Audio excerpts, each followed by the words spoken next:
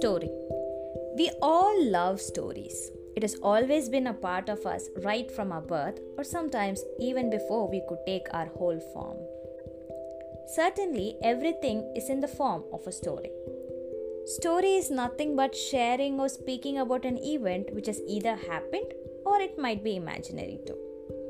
Short story, moral stories, novels, we all know them. Movies and series are also built on a storyline. So typically, everything is in the flow of a story. Your story is important too. Are you creating and living your story? Let's talk.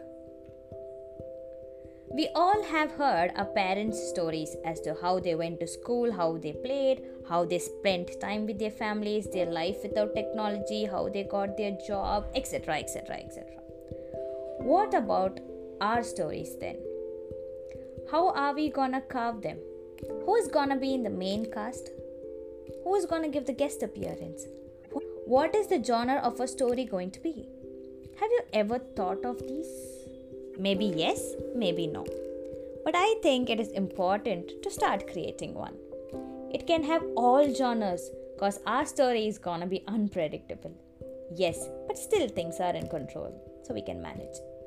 We can explore a lot because all our stories for now are just drafts, we're just drafting them. But these drafts are so important to work on a final story.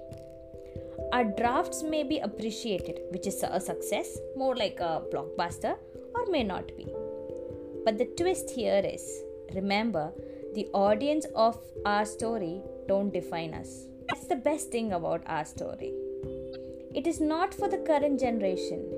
Your story is for the next set of generations to come. So start creating, add new genres, bring in all the elements that you love, because your story is important too.